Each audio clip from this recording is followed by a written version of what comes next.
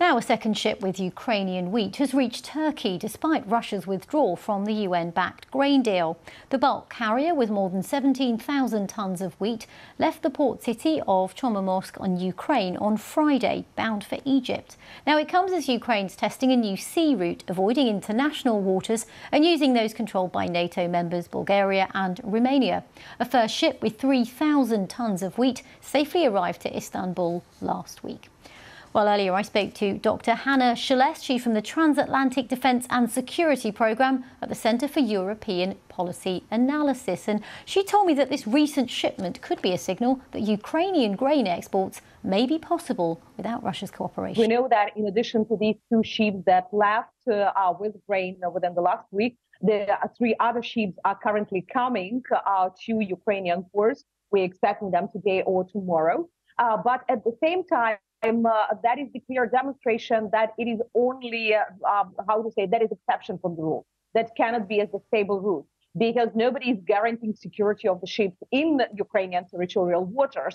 And even that most of the route is happening not even in the neutral waters, but in the NATO member states' territorial waters of Bulgaria and Romania. But then for several hours, ships are coming purely in Ukrainian territorial waters, and they need to be stationed in Ukrainian ports. And here, the Russian Federation is continuing missile attacks and drone attacks against these ports. So that is like half of the decision, but clear demonstration that Russia cannot control the Black Sea and cannot put their rules for the voyage of the commercial fleet.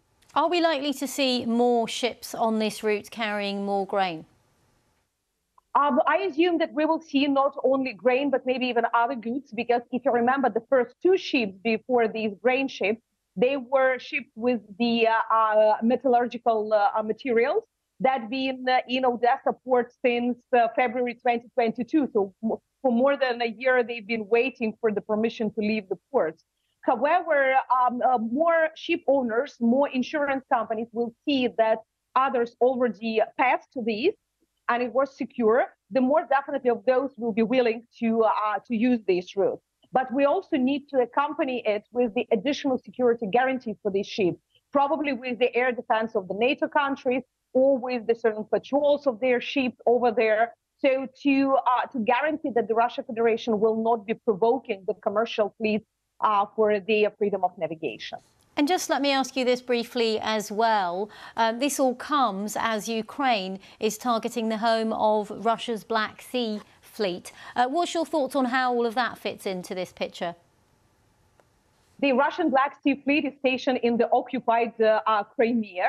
So definitely they present Sevastopol as the city of the Russian Navy glory. But if you remember the history, twice in battles for Sevastopol, Russians lost. One time, by the way, to the Brits.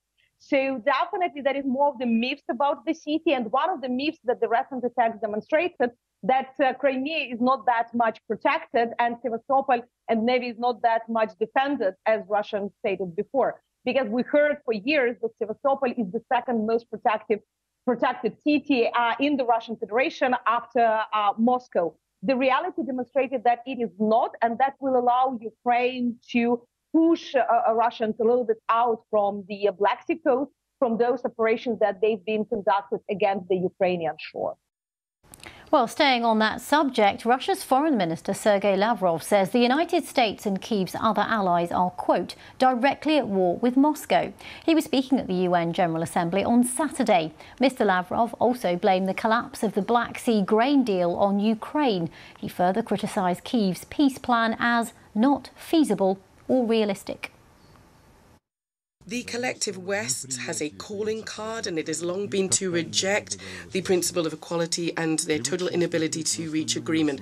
Being used to looking down at the rest of the world, Americans and Europeans make all sorts of promises and they take on commitments inter alia, written ones and legally binding ones, and then they just don't fulfill them.